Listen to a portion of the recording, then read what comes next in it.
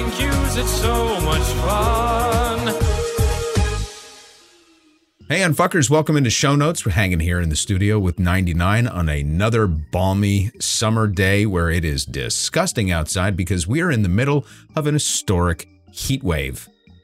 We're cooking the planet, getting near that point, the point of no return. But we continue undaunted with our work here because maybe we can make things just a little better as we boil. Anyway, a couple of quick notes up top here. We've got some baby steps with our newsletter that I just wanted to kind of put out there. If you haven't subscribed yet, please do try to subscribe to the newsletter at unftr.com/blog, and you will get our kind of weekly newsletter. We've fallen a little behind on a couple of days, but that's more reflective of kind of our recording schedule, but we're doing our best to get that out on a weekly basis, but also adding some new features. So just added this week is a new feature called Chart of the Week. So check it out. Those of you that are already subscribed will see it. Those of you who are not subscribed, you can't see it. And there's all sorts of goodness in that letter, and we're going to just keep growing it and growing it over time. Also, we're excited that we have our first video and audio Phone a Friend coming next week. So that's a big part of our growth strategy for the pod and just for the Unfucking Network in general. Enhancing the Phone a Friend presence, reaching out for more collaborations, trying to do more with some really interesting thought leaders, intellectuals, other people in the media space, and try to kind of fill out our profile a little bit. The key is going to be to try and do them simultaneously for audio and video. I've got a little bit of a learning curve on the video part of it, but I think it's going to be pretty great. I'm very excited for our very first, I guess, of the next iteration of Phone a Friend that's coming up, and you'll be treated to that hopefully in a week or so. But we're recording it tomorrow, and it's going to be pretty cool. Now, just a quick note on content. We have a couple of comments that I wanted to surface from listeners that I think we need to address, and I certainly need to put some color behind.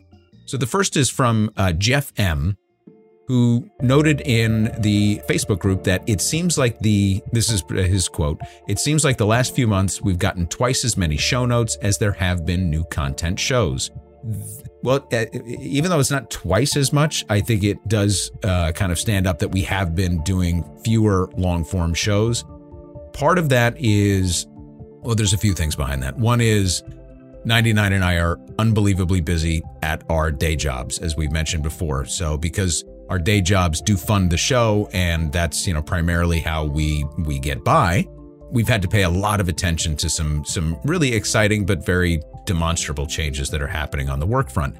Simultaneous to that, I've been trying to pull off this Socialism series that I feel like is going to be one of those seminal series by the time it all wraps up, and then when we do launch the entire package of it, then it should be a couple hours long, that it really gives people a full first-class understanding of the history of socialism and some of the examples of socialism in modern context, specifically the American version and style of socialism, so that we can have more elevated conversations in the future. I always felt like it was first a little bit of a knowledge gap on my side to be able to go back and look at the historical roots of socialist theory, because there's, again, we talk about the avenues that came from it. We talk about anarchism, we talk about libertarianism, libertarian socialism, and all the different aspects of a theory that seems to be very influential in our lives, if it's either being vilified or people talking about, what the opportunity is to move towards, more of a social democratic future. I just thought that we needed to do a lot of the groundwork laying if we're going to have better conversations. So it's taking more time to produce, but hopefully you're seeing the benefits of that and you're getting a lot of value out of it. The other thing is we've been making show notes meatier. So instead of just having responses, we've been trying to, if you've noticed, infuse more original content, some more of the headlines, some more of a topical discussion, so that the show notes has really kind of turned into a different version of the podcast itself. And we're trying to be, I think, a little more timely and a little more collaborative and responsive with respect to that. So it's not just the addendum to the regular show. It can kind of stand on its own as a full podcast. And then there's no question that we're trying to pay attention coming out of where we were, I think, last year. We're trying to pay more attention to quality over quantity. So that should be our mantra anyway. We should always look to put out quality information, but I'm really trying to hone in on that from two respects. It's not necessarily about producing really meaty, long form pieces. It's more about actually kind of cutting those down and making them exceptional, making each one exceptional.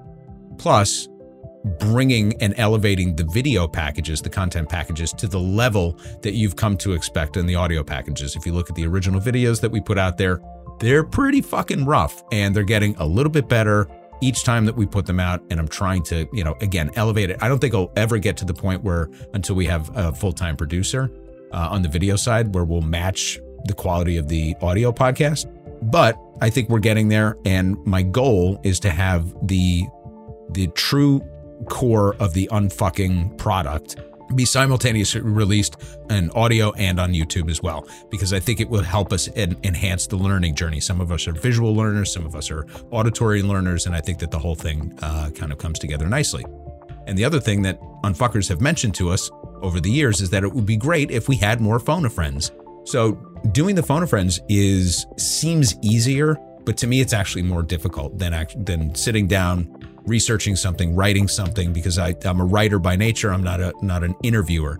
And that's a skill unto itself. I was actually having a conversation with our good buddy Bobby McDee yesterday and talking about the art of interviewing and how challenging it is to prepare for an interview and pull off a good session with a really quality guest, and at the same time listen to their responses so that you can have a conversation rather than I'm going to ask a question, you give me an answer, and all I'm doing is sitting there preparing for the next question. That in and of itself is an art. It's not something that I'm practiced in, so I'm going to try to get there. All told, by the time we kind of pull all this together and I kind of get my poop in a group here. Get your poop in a group, because that's what we want to do, right? We all want our poop in a group. I think that the quality of the brand and the product is going to be much, much better, much higher than it was when we first started. And you're all coming along for the journey, and I thank you for that. So there are areas, though, Jeff, that we simply don't have the bandwidth to master. And two of those that are social media, and the other one is live events. We've long talked about our desire to be out there in the public and meet Unfuckers in person and have live events. My desire to do that. And there just doesn't seem to be the time or the bandwidth. Like I said, we're funding this out of our own pockets predominantly, and there's a lot that comes with that, and that means that we have a significant investment of time that doesn't allow us to do other things like participate in social media. And with that, I want to switch gears to the Facebook group. This is the Unfuckers et al. Facebook group, and if you're not currently in it, all you have to do is go search for it. Make sure you put the asterisks in Unfuckers, so it's Unfuckers with the asterisks instead of the U, et al, E-T space A-L. If you search it and you ask to be join the group, you're going to be greeted by Bob Knudsen, who's one of the original Unfuckers, longtime listeners out of Wisco, just a great fan and friend of the show who curates this group. And he recently did a poll. He said, "Hey Unfuckers, how we doing? More specifically, how are you feeling about our group? This is the first direct poll I've ever tried, so I expect to redo it later. But choose an option or add your own and let me know. Click on all that you feel, apply." So the options were good overall, needs something, I'm still in this group, needs more cowbell, needs to be more on topic. And then a couple people added, needs actionable items to smash white Christian nationalism. Appreciate that. Alex T added, needs more dragons, which that makes sense. And Catherine HM added, just lemongrass, which I love. I don't really know what that refers to, but 1% of you believe that lemongrass is super important to the group. So 58% of the Unfuckers et al. Group said that it's good overall. 3% said it needs something. 6% were unaware they were still in this group. 17% said it needs more cowbell. Guess what? I got a fever. And the only prescription is more cowbell. Couldn't agree more. 3% said it needs to be more on topic, and then 10% of you said it needs some more actionable items to smash white Christian nationalism. But overall, it seems like everyone is pleased. But I do want to call out one of our great friends, Elena S., who said, "They're not present here. The podcast ignores us. or just wants us to do our own thing. What we do and say here is not important to Max. Alternatively, much as the case with Facebook, there's not a lot of relevant substance being discussed in this group or any group. The right-wing fuckwits recently really destroyed social media in general at the onset of the pandemic, and we haven't come back from that. I'd like to see UNFTR do something for this group other than sharing content. It could be simple shit too, like what Max or Manny or 99 did for the 4th. Just fucking talk to us. We're a little more than a way to channel more clicks to them, and they need to do better. Wow, recognize us, dagnammit. I know, it's a bit like a child demanding attention, but if you want to generate likes, upvotes, shares, or whatever, you got to bring something. So, listen, Elena, it's a very fair point. So initially, and we are here, and we do look at the group, and sometimes we pull comments from it, but initially we thought it would just be more authentic to let the community roll without the teacher looking in and proctoring the exam. But if the sentiment is universal, I'm very happy to chime in and participate directly. But most of all, I want you to know that, we do see you. We see Maria and Hrund, Matthew, Nick, Maria, Dan, Inigo, Eric, Simone, Will, hold for it. I am William Wallace. Watkins, Tori, Tanya, Taylor, David Deeney, Jim, Lisa, Noel, Charles. Brenda, Letitia, Linda, Felicia, Dawn, LaShawn, Inez, and Alicia, Teresa, Monica, Sharon, Nikki, Lisa, Veronica, Karen. We see you all. In my old world, the beginning of my career in radio, you would be what we refer to as our P1s, our primary listeners, the people that we wanted to please the most. So using that old radio term to all my unfuckers at all group that exist as our P1s, please know that we do see you. And if you want us to jump in there and chime in on some things, happy to do it. We just don't want to disturb it, and we don't want to take away from the authenticity. So I actually had Knudsen make the UNFTR page an admin of the group. So that way, a couple of people had emailed me and they weren't able to find the group on Facebook. So now if you go to our UNFTR Facebook page, like there's where it says like posts, pictures, maybe there's one for groups, and you can find the group that way. Neat. So that's just an easy way. And because we have admin access, that means, Max, you can come in and comment as the UNFTR group. Or as UNFTR rather. And then instead of my government name. Yeah, I'm honestly worried you're gonna dox yourself. Like, I'm gonna lose sleep over this, but if you feel like... Well, the unfuckers also don't know whether or not I'm already in there. It's true. I could be in there with a different profile pic. Different name. Yeah. I have legitimate nightmares that I post from my burner Facebook. It's like, it has my first name and then some other variations of my name. But so, and there's nothing identifying about me, but I have nightmares that I post from there instead of the UNFTR page. Speaking of that, now I have to add you in the mix. They were able to find the Long Island serial killer by triangulating his burner phones. So I've thrown all mine away. Just not going to use them anymore. My burners are on my main phone, so I'm not really doing it right. That's true too. Yeah. The police have definitely triangulated.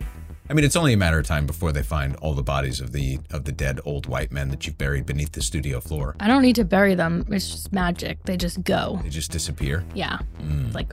Whew. That and the giant bonfires that you hold pretty much every weekend. Mm-hmm. And you say, it's not important, don't worry, look away. Yeah, I have some friends in some industries who know how to dispose of some, things. Like funeral homes, like Ozark? Crematories? Sure. You didn't watch Ozark, did you? No. Oh, wow. Sorry, I'm really busy watching Chicago PD. And that's network television, is it not? So you sit through commercials? Well, we're watching it. We're watching the old episodes. But do you sit through commercials? A little bit. We have the Peacock plan that has commercials. Oh. I watched 8 seasons of Chicago Med, and now we're on season 4 of Chicago PD. Is everything okay?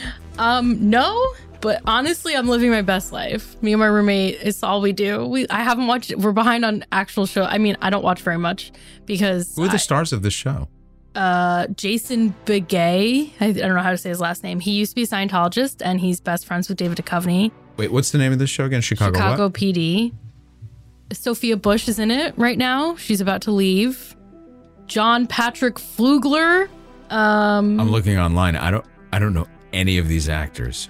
Chicago Med has more famous people because Oliver Platt's in it. Oh, I love Oliver Platt. Oh, I hate him in the show. Most of the time, That's how good he is. And then Anne Heche is in this show. Not yet. Oh wait, who does she play? I don't know. Catherine Brennan? No, I don't know her yet. And then someone from Law and Order. I don't know her name, but she was like in Law and Order for a million years. She's in Chicago Med, so she's also like famous. If you Google Sharon Chicago Med, you might recognize her. Chicago Medcast. Okay, let's take a look. Tori Is there any DeVito. crossover? Oh yes. Oh, that's exciting. Yeah. And Oliver Platt should be in everything. he That's my shouldn't. personal I fucking opinion. hate him. I'm also worried about him. Sometimes he like looks like he's gonna die. Oh yes, very You much. know, But he has for 30 years. That's the but- thing about yeah. him. Flatliners, anybody? Come on. It was like, oh fuck. Are you talking about Tori DeVito? Yeah, Tori DeVito, Liberty DeVito's daughter. What? The drummer? Yeah. Billy Joel's drummer's daughter's in this show? Yeah. And I don't know about it? Yeah. Thank you. You really are the gateway to all good things. Someone else. I'm trying to think. Goodness gracious. But Steve from Sex and the City, Miranda's husband. Wait, Steve Weber? Dr. Dean Archer, the No, guy from Wings? I see him. He's my boyfriend. I'm In real life? in the show and in real life. In the show, he's this like grumpy curmudgeon, but like, well, he's a softie. In real life, he's like a fucking super progressive liberal. He's like out there fighting for all like marginalized people. Oh, and Steven. he's a big goofball. He has a podcast with the guy from the show with the people. He has the podcast from the show with the people? Will and That's Grace. The straight Oh. one? I've never seen it. Who's the straight man? Eric. Yes. He has Yeah. a podcast with him. Oh, Yeah. I don't know. interesting. But so I'm obsessed with Dr. Archer's my boyfriend. Okay. So There's definitely more recognizable people in the show. You're right. Steve from Sex and the City, Miranda's husband. I didn't watch Sex and the City. I hate that show. You know that. Well, whatever. Sorry. We call him Moanda when he comes on screen because he talks like that. He's like, Moanda. That's his voice. So every time, I don't know his firefighter name. I think it's Herman. Wait, Laurie Holden from Walking Dead is on this? Who's that? I was wondering. I don't know. She's blonde. What's she her name? was in the first two seasons of Walking Dead. No, what's her character name? I don't know. It actually doesn't say. She Well- must not have a big part. I loved her. Does she kind of look like Renee Zellweger? Yes. Oh, she's what was her name? Oh, you're Dr. good. Hammer. Dr. Hammer. Yeah. She's still on the show, or No, is she on she and weirdly they brought her on for one season and like wrote her off. off? Oh, She was nice though. okay. But yeah, so they all cross over. Billy Joel's drummer is on this show. Come on. Daughter. Billy Joel's drummer's daughter.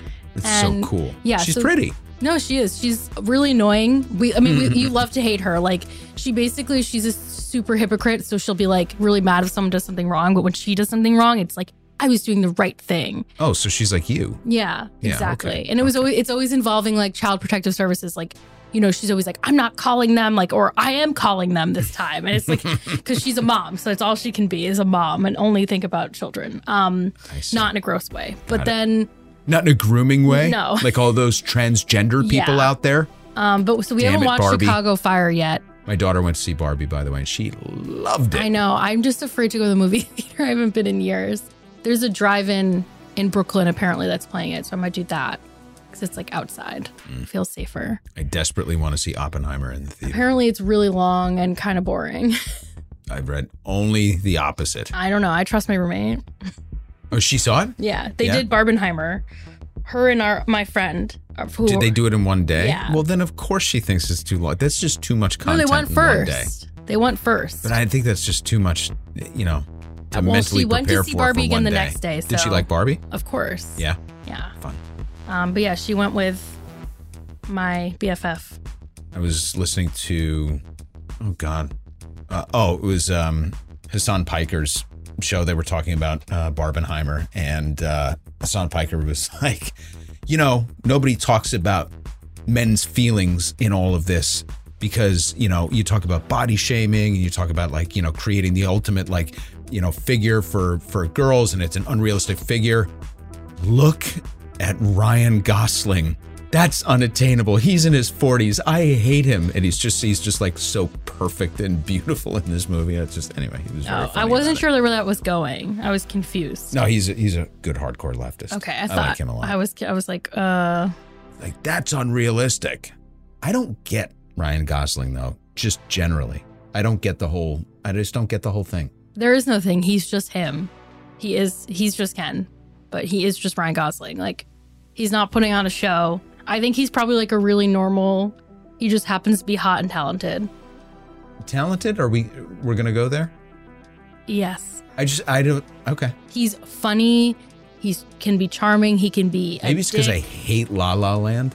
I did love him in Big Short. Why did you hate La La Land? I watched about half of it and I was like, I'm out. This is not a good movie. I loved La La Land, except the end. I don't accept the ending. Never saw the end. They don't end up together. I do know that they won Best Picture, except they didn't. Yeah, that was really brutal. It was brutal for everyone involved. I mean, I didn't see Moonlight, so I don't. Was that the one that won? Yeah. I'm sure it was better. Moonlight stays with you. Yeah, I'm sure it was better, but what a. I don't think Moonlight was Best Picture, by the way. Oh, but so give it to La La certainly Land. stays with you. La La Land has some good songs. I still listen to the soundtrack every now and again. Okay. Why? They also did Greatest Showman. Who?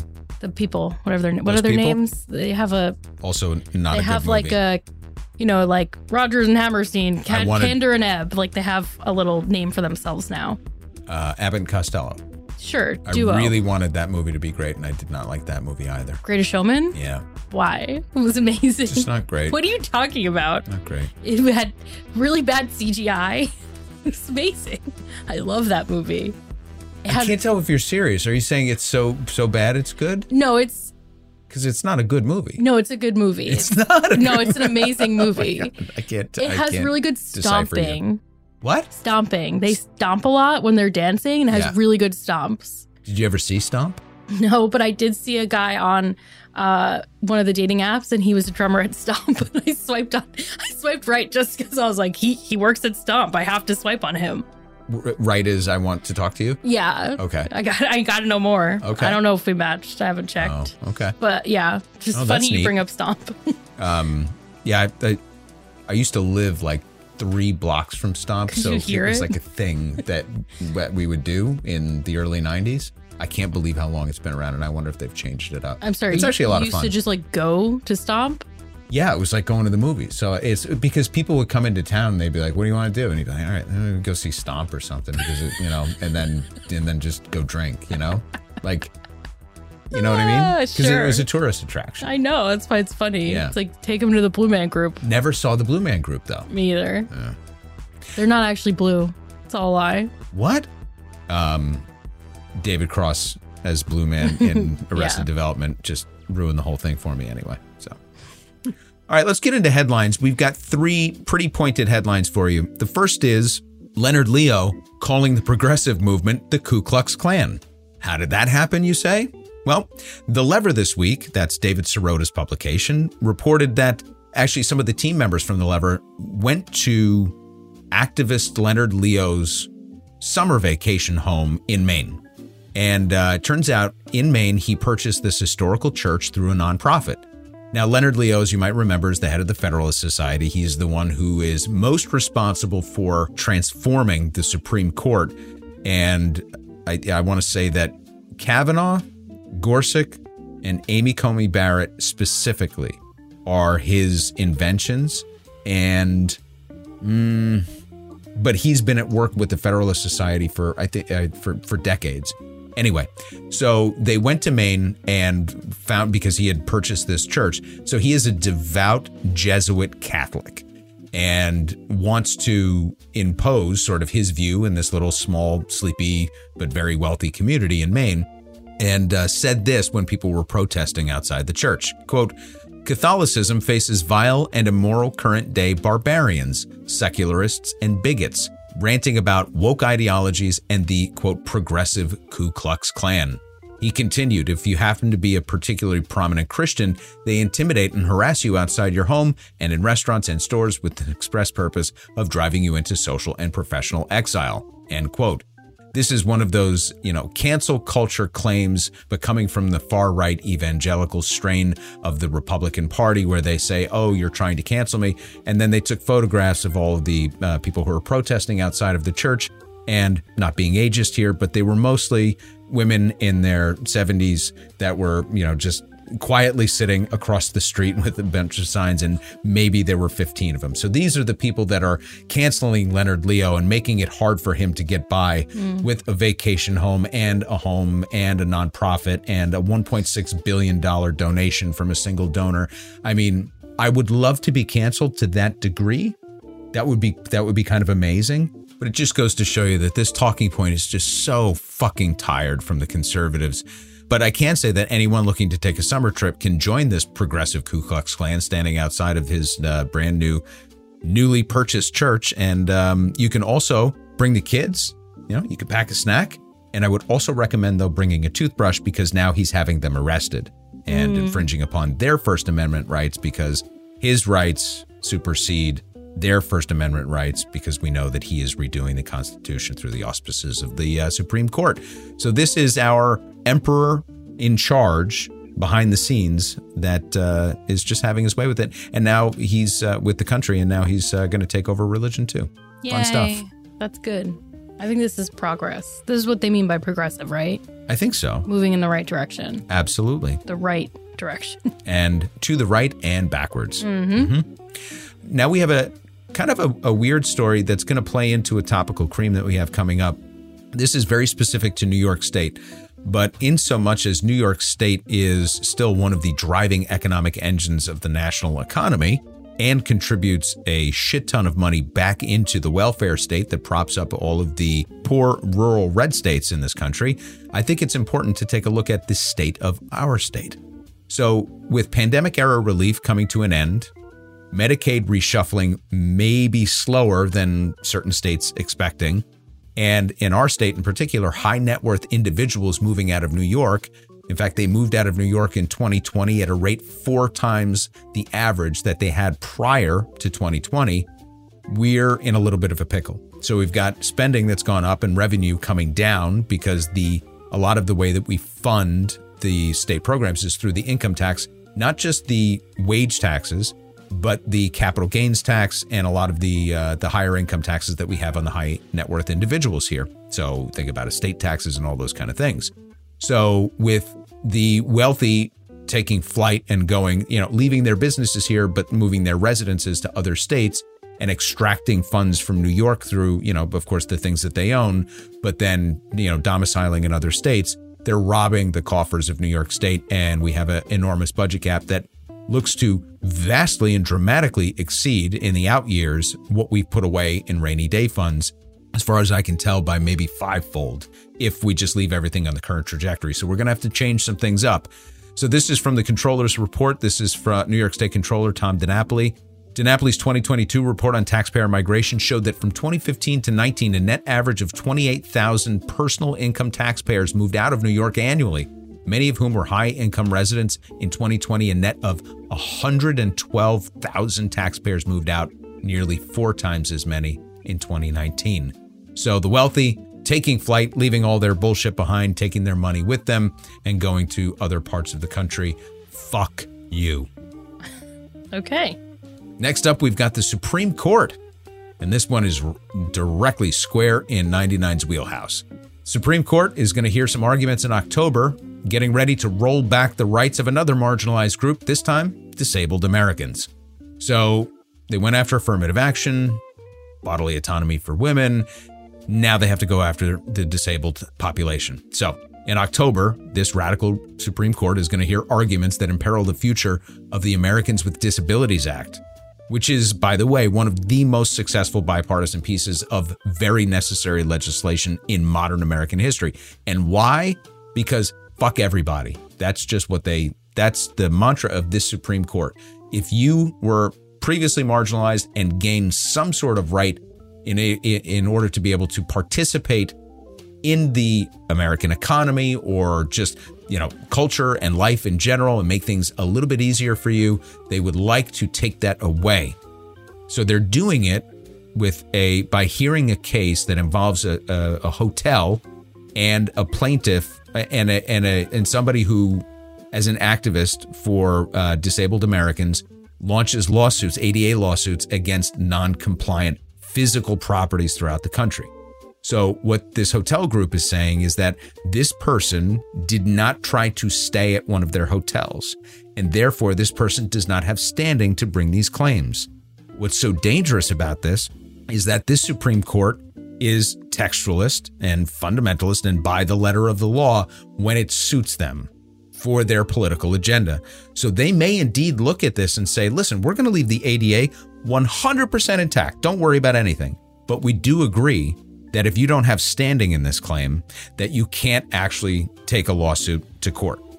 Now, the problem with that is, as one of the attorneys for the defendant in this particular case said, nobody complies with the Americans with Disabilities Act until they're sued. Mm-hmm. So that's how they were able to actually get mass compliance in the country. So what you'll see is this particular activist will go out and launch a lawsuit against a property, but they might have done it against 500 properties. If they're going to go against Hilton Hotels or Marriott Hotels, or in this case, Atchison Hotels, they're going to do it against all of them. And so what they're attacking is a very narrow thing of standing to say, well, if you didn't actually try to stay at all 500 hotels, then in fact, you are not injured and therefore you don't have standing. So now you have to imagine that, okay, so somebody who has a disability is going to have to try and walk up the stairs of a building or go into a building that doesn't have visual fire alarms instead of, just the auditory fire alarms. Like if you think about all the different ways that you have to comply as a public property that takes in the public with the Americans with Disabilities Act, you are now somebody is specifically going to have to show that they had a problem being in that physical space themselves in order to show standing in this lawsuit.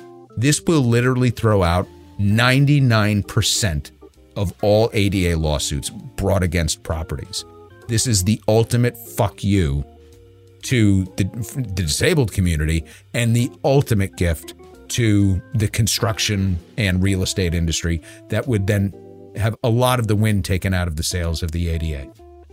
Two things. Yeah. Today is the 33rd anniversary of the signing. So the day we're recording, July 26th. And it was signed by a Republican president. So it's not even like it was this liberal thing. I mean, we had to have people literally crawling up the stairs of the Capitol to get it passed. But the thing that, I haven't looked into this as deeply as you, but when you said standing, the thing that triggered for me was, are they going to try and claim that, like, not even from you haven't visited all of our properties, so you can't bring this lawsuit, but from you have to prove that you're disabled perspective.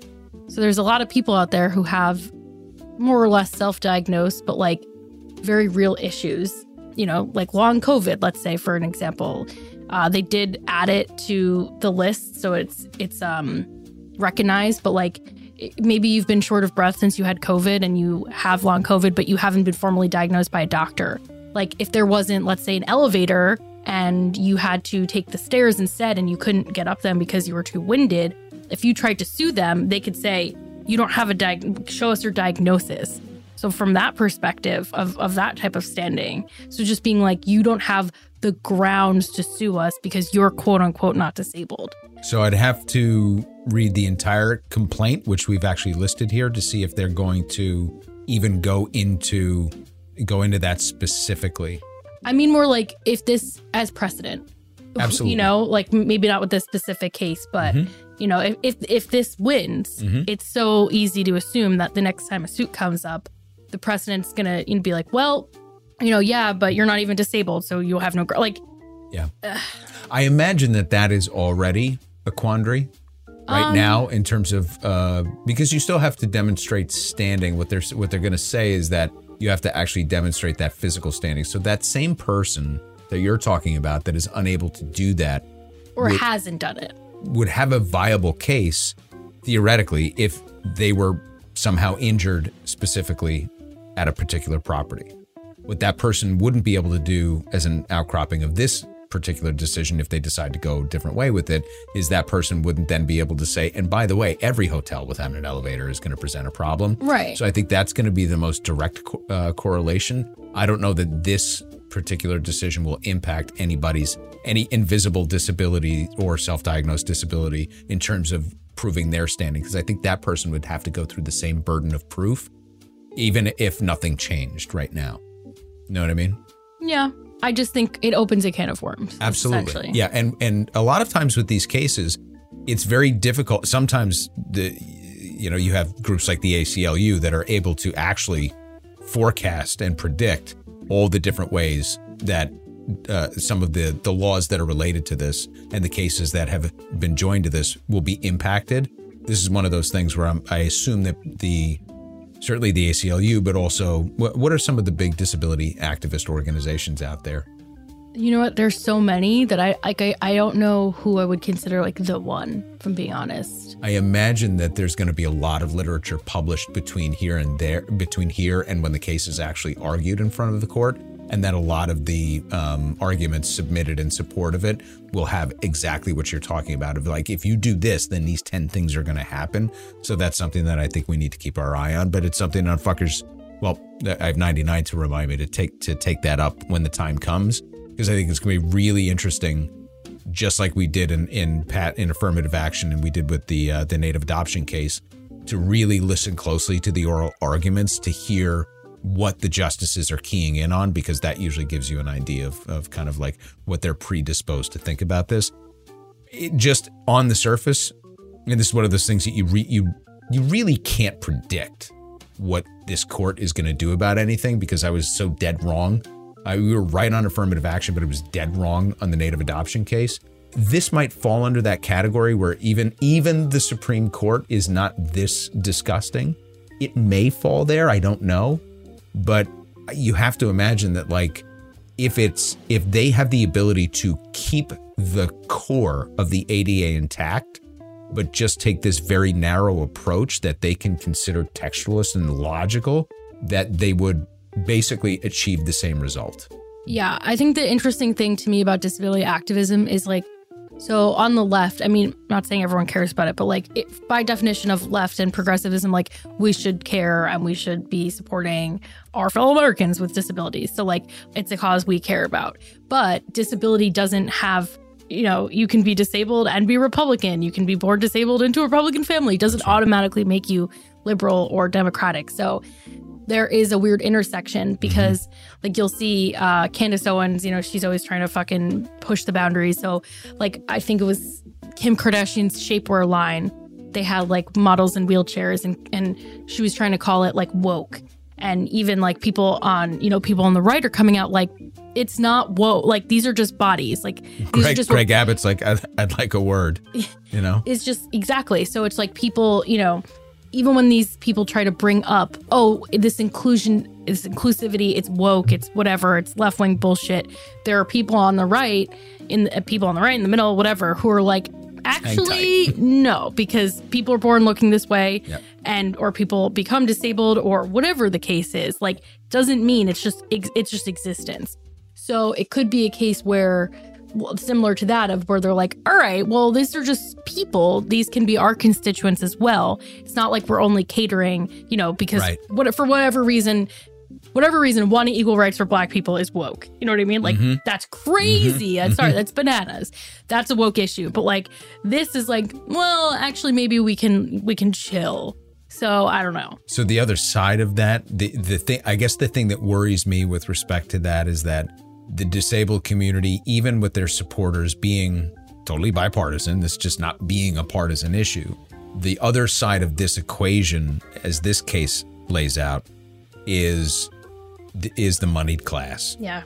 The people that actually own the real estate. Because what this is going to do, the ADA lawsuits really impact the real estate community predominantly.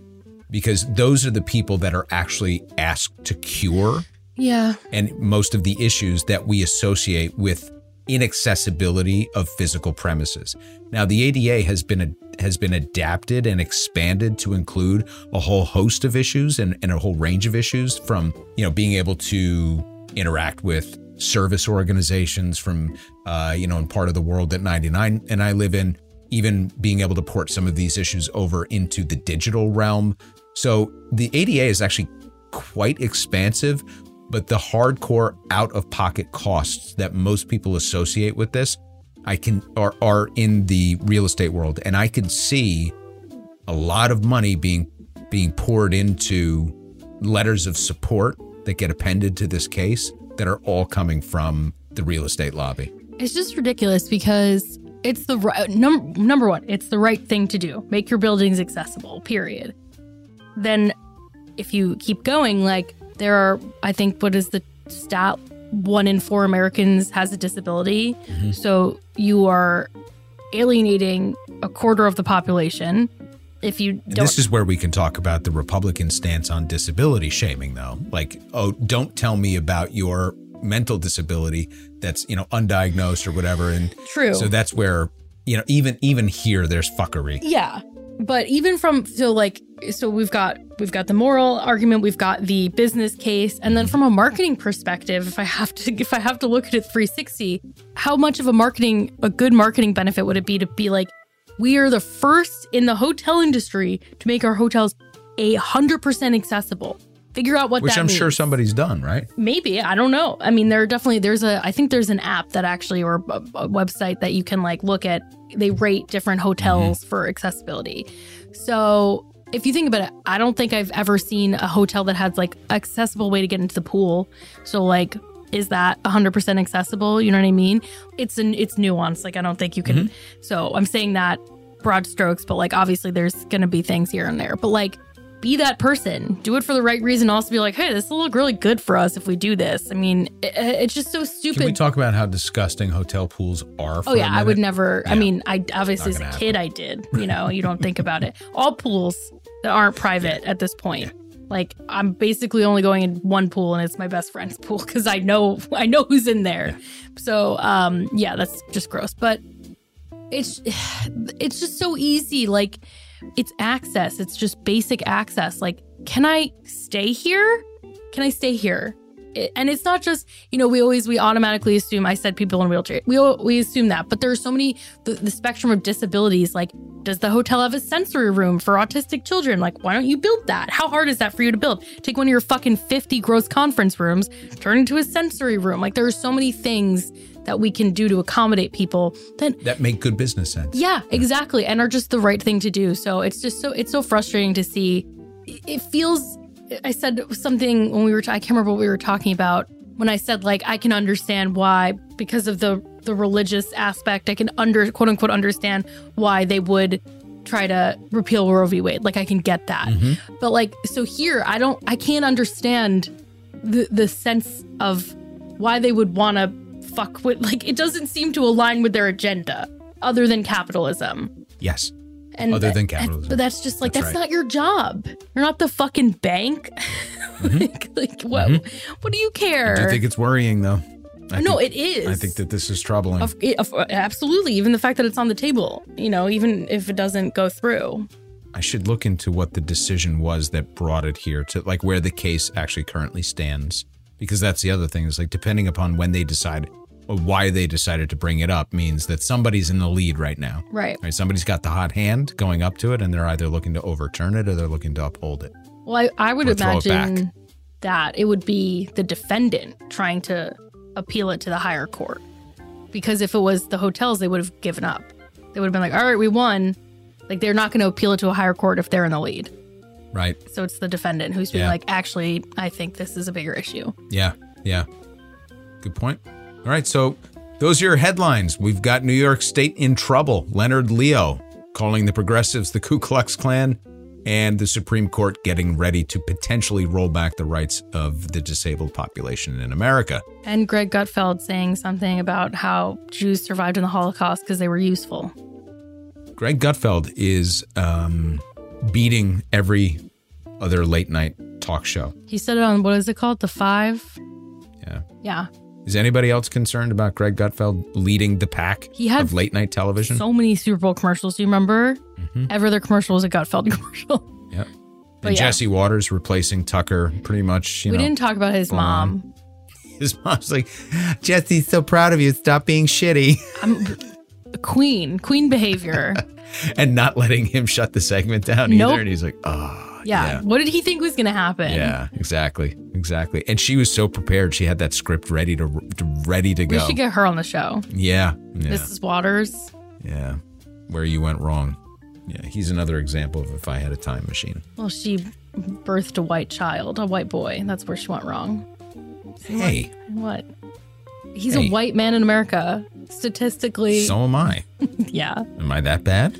No, thankfully, but I wonder Goodness gracious. statistically, how many y'all. Yeah, we do kind of suck. Yeah. It's on brand for me. What do you expect? It's okay. All right, so why don't we get into emails and talk about some general feedback. Our first one is from Joseph F. Yeah, so Joseph says, hello, I recently discovered your YouTube series. I really enjoy it.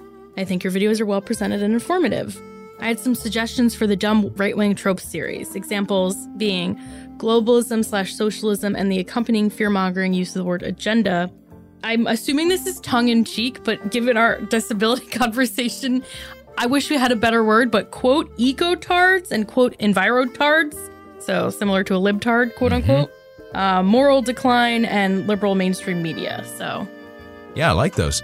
Liberal mainstream media, that's pretty straightforward. Anything tarred, I think, is a good one to go after. You didn't have to go it was very sharp the way you said it. Sorry. Gave it a hard D.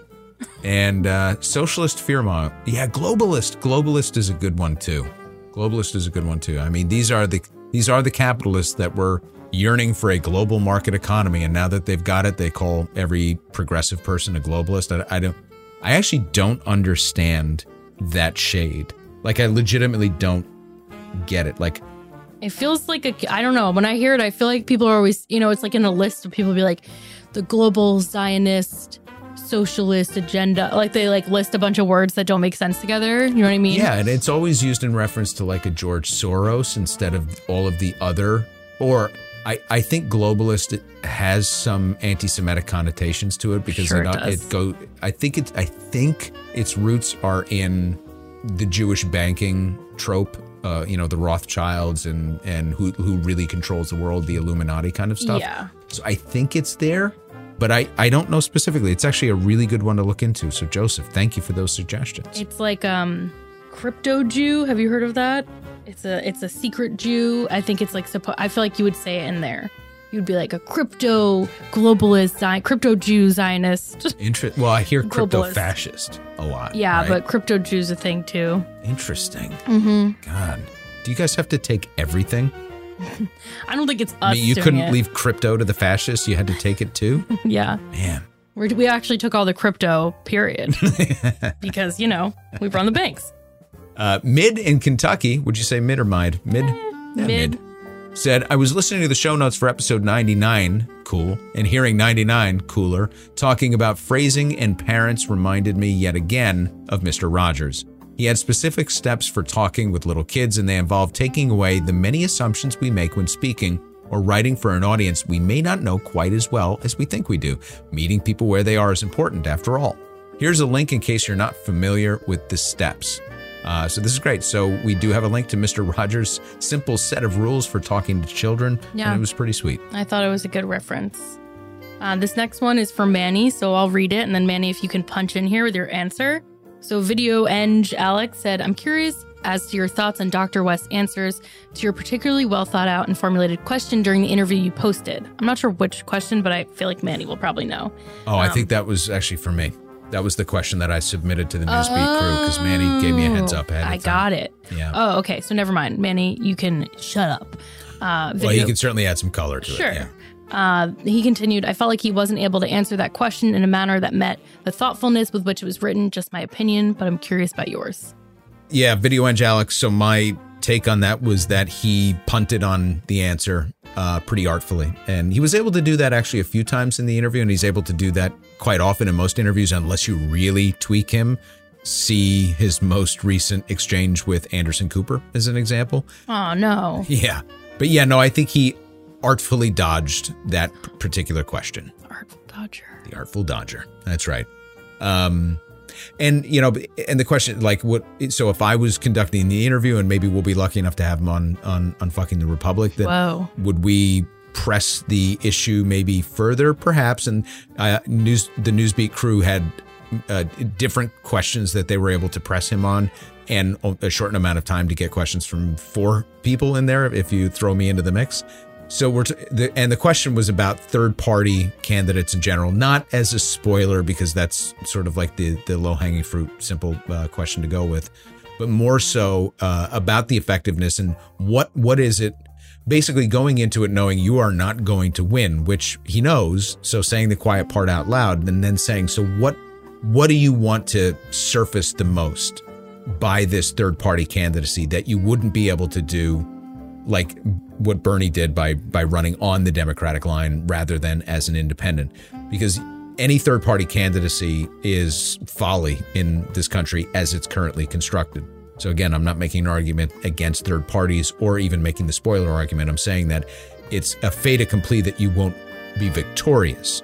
So typically the third-party candidates are out there trying to raise awareness about a specific set of policies that just aren't reflected in the 2 major parties. And that's what I was trying to drive at.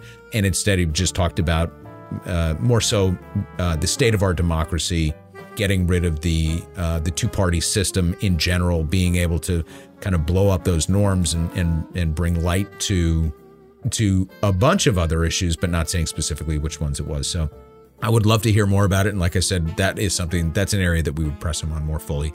And Manny, if you have any color on that, please feel free. Yeah, Max, I think you laid it out pretty well. Listen, if y'all have more questions along those lines, make sure you're subscribing to the Newsbeat podcast, wherever you find podcasts like this one. We'll be doing a roundtable discussion, myself, my journalist colleagues, Rashed Mian and Christopher Tawarski, who interviewed Dr. Cornel West, and we're going to be shooting the shit, because it's the unfucking podcast, I could do that, about that interview. So subscribe to us on your favorite podcast app, Newsbeat. That's 2 words, Newsbeat, and also our YouTube page as well. You can find out all that information at usnewsbeat.com. We're going to have a follow-up, and we'll talk a little bit more about it. Your point is very well taken. Thank you. So now let's move over to Facebook. We've got Knutson leading us off with a reaction to the Socialism Part 3 episode. He said, quote, I listened to the episode shortly after they drop, except for the multiple part series combined episodes. Those I usually either skip or leave in the background. This Socialism series has me looking forward to the parts put into a whole and listening intently to the whole works. Thanks for doing this so thoroughly, yet somehow concise. Awesome. I'm actually excited for that too. And the challenge that I present to the team is that it's not just putting those all together, because we have a preamble and then we have post-show musings and then we've got some references that happen to kind of like refresh your memory on prior episodes that happened within it. So we actually do small rewrites and then we eliminate a lot of the introductions to each episode in order to put them together. So for, Manny's purposes and then for 99's purposes of putting it out there into the world, it's actually a lot of work.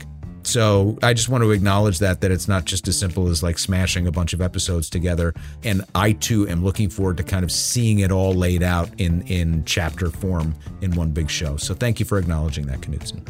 Yeah, Dan PM kind of echoes that, who said, what a cliffhanger. I was mentally shouting, no, you can't stop here at the end. Looking forward to all these being strung together in a simple, epic 83-hour-long saga, which is true. Yeah, it'll be quite long. The last one was actually a lot shorter than I thought it was going to be. We really kind of hammered through that one pretty quickly. I cannot say the same for part 4. See, it's interesting. Like I intended to get through all of Proudhon and Bakunin and bring us right up to the Paris Commune in part 3, and then realized that Proudhon and Bakunin were more of were a better bridge to the Praxis period, and in many cases are more enduring as practical philosophers than Marx was or will ever be, and that they kind of had a foot in both areas. And you can't get to the Paris Commune without talking about 1870. So we're actually going to spend a lot of time in 1870, which I'm excited for, and I found some good scholarly research to back up this idea that 1870 is a huge pivot point for the world in how things developed. And you see the roots of not only World War II, but World War I rather, but World War II in the events that transpired in 1870. So it's actually a really fascinating year. So it felt like it was way too much to just accomplish in part 3. So we're going to do that in part 4 and then spend some time from over the next half century that brings us up into the Russian Revolution. But that's why this one's going to be a bit longer. And my goal with part 4 is to really finish up the roots of European socialism as defined by that period from Bentham and Beccaria all the way to the Russian Revolution. Then we're going to go across the pond and talk about the American experience, because that enables us to really pick up at the turn of the 20th century what was occurring in the United States, somewhat in response to the burgeoning socialist political theories on the ground that were taking shape in Europe, but through the very American experience of the rise of the labor movement in the United States, all obviously culminating in what would ultimately be the Great Depression. So that's the period of American socialism. We're going to talk about that kind of generally over about a half century, if we think about coming into the 20th century and then basically finishing up by World War II, when I think we can officially pronounce any like audaciously open socialist movement pretty much dead at the end of World War II, and until we pick it back up again, arguably with Bernie Sanders. So, but that's for the epilogue to the series. So the way it's going to roll out is part 4 is going to finish up our experience in Europe. Part 5 is going to be the American experience purely, and then part 6 is going to be a long epilogue as we talk about how this translated into what transpired after the revolution in China and how they grew there. The experiences briefly through South America, some of it that expanded through the African continent, and then kind of different modern theories and ways that theoretically this can going forward. So that's basically going to bring us through, I think, midway through August, if not all the way through August. So that's kind of where we've decided to spend almost half this year. Pretty amazing. Anyway, lastly, we got Aaron E. It's amazing the struggles humanity went through to make life less awful, and now we have half of the U.S. voters wanting to unravel it all. Now, moving over to YouTube quickly, we've got a couple of things here. The first is a response to our Assange episode that we republished both on the podcast but also on YouTube, and then another one just talking about an old video that we did in an old podcast that we did talking about Friedman and Keynes. So the first is Paul Hicks, 3595, said, "You have no idea how many Australians, normally fairly sanguine and quite favorable to America, are in absolute white-hot rage over the outrageous mistreatment of Assange. While Australia has been the U.S.'s most constant ally since World War II, if Assange is extradited and tried there, will be the largest anti-U.S. reaction Australia has ever seen and will have huge political fallout."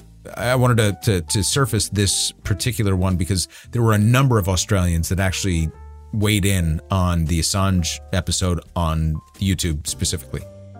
So this seems to be a sentiment that's held. I don't know if it's widely held, but certainly those that interacted with it from down under were pretty clear about their feelings on Assange. Now, Salvador left a pretty detailed comment and a great comment on one of our earliest YouTube episodes about Milton Friedman versus John Maynard Keynes. Now, I want to say in advance that it's one of my least favorite YouTube episodes. It's when I was experimenting with more of a short form format and trying to just lay down some really basic topics that kind of explained the podcast. And it's not very good. It talks very generally, and a few of the comments on there speak to that. It's like you sort of make a lot of declarations with not a lot of evidence here, and I couldn't agree more. So it's probably something that I'm going to revisit with a better, more thorough episode to talk about the distinction between two. But here's what Salvador had to say. That episode in particular was a misunderstanding of Friedman. Friedman had Keynesian premises, but had criticisms of the model which would ultimately turn out to be correct and adopted. Number 1, nominal interest rates are not the correct indicator for the stance of monetary policy. Number 2, fiscal policy, especially taxation, is not a good tool to reduce aggregate demand. Number 3, in the long run, the Phillips curve breaks down. Wage price controls are not a good tool to address inflation. Number 4, he was very much in favor of printing money to address aggregate demand, and he thought monetary policy was more powerful than originally believed. which was also correct. So a couple of points here. The Phillips curve does tend to break down, but in like 50-year increments. So if you look at the stagflation period in the 1970s, which we've covered in detail during the Carter years and also in separate episodes, that was about a 5 or a 6 year period that resulted from Nixon pulling us off the gold standard and the dual oil shocks from the Middle East, first from the Arab embargo and second from the Iranian Revolution. And that's what created stagflation. That's what inverted the Phillips curve and made it look like it was no longer a practical theory that could be relied upon. And then for the next 50 years after that, it actually resumed and was an effective reflection of the economy. At least, so the Phillips curve talks about the correlation between inflation and employment. And it is pretty accurate over long periods of time. Where it unravels is during periods of unusual and significant shocks like we just talked about in the 70s. And then, oh, by the way, a pandemic, a global pandemic that tanked every single economy into depression territory for a period of about 3 months and then immediately reverted back. But we've been having trouble reverting back to the norm with respect to the Phillips curve. But for, most of its existence as at least as a reflection of the overall path and trajectory of economic indicators, it's a pretty useful tool. Now, there's no single tool out there. There's no single indicator where you can just say, this is the one that reflects the economy globally most accurately, because things are always changing, circumstances are changing, and models need to be adapted and adopted over time. Nominal interest rates not being the correct indicator for the stance of monetary policy, I'd have to dig deeper into that and understand the distinction there. I don't recall making that claim in the video. And if this is one of the core sticking points between Friedman and Keynes, then I'd have to dig deeper into that. Just as a blanket statement, okay, I can acquiesce to this idea generally, but again, it's a little more nuanced. Fiscal policy, especially taxation, is not a good tool to reduce aggregate demand. I think that is patently untrue, and I don't think that Friedman turned out to be correct on his stance about fiscal interventions into the economy. And Friedman being very much in favor of printing money to address aggregate demand, and he thought monetary policy was more powerful than originally believed, which was also correct. Yes, over time, he certainly believed in the power of monetary policy, but I don't necessarily see that he thought it as a good thing. In fact, I think that he was against pretty much all interventions, whether fiscal or monetary. And I really have to go back and revisit his text to talk about, his stance on printing money. So if you have something, Salvador, that you can send to me, where you see in wholesale terms Friedman advocating for printing money to address demand, that would be kind of interesting for me. But I will do my work and go back and research that.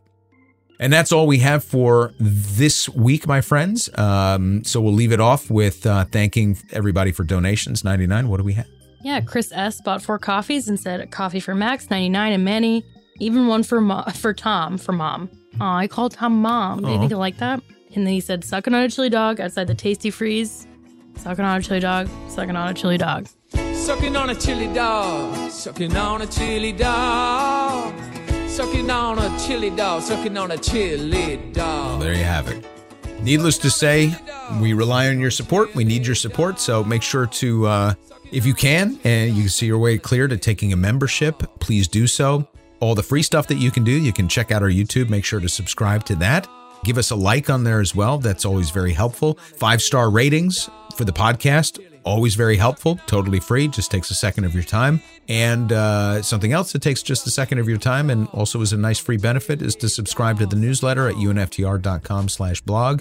That's it for now. I'm on vacation for the next couple of weeks, but we do have a lot of content, hopefully in the hopper to be able to drop, so it should be seamless, but there might be a little bit of a hiccup in there, but it does mean that you will probably be treated to a Maxless show notes, which is an annual event that I look forward to where you just hear from 99 and Manny. Other than that, I think we got it all. Yeah. All right. Okay. We'll catch you when we catch you. Bye.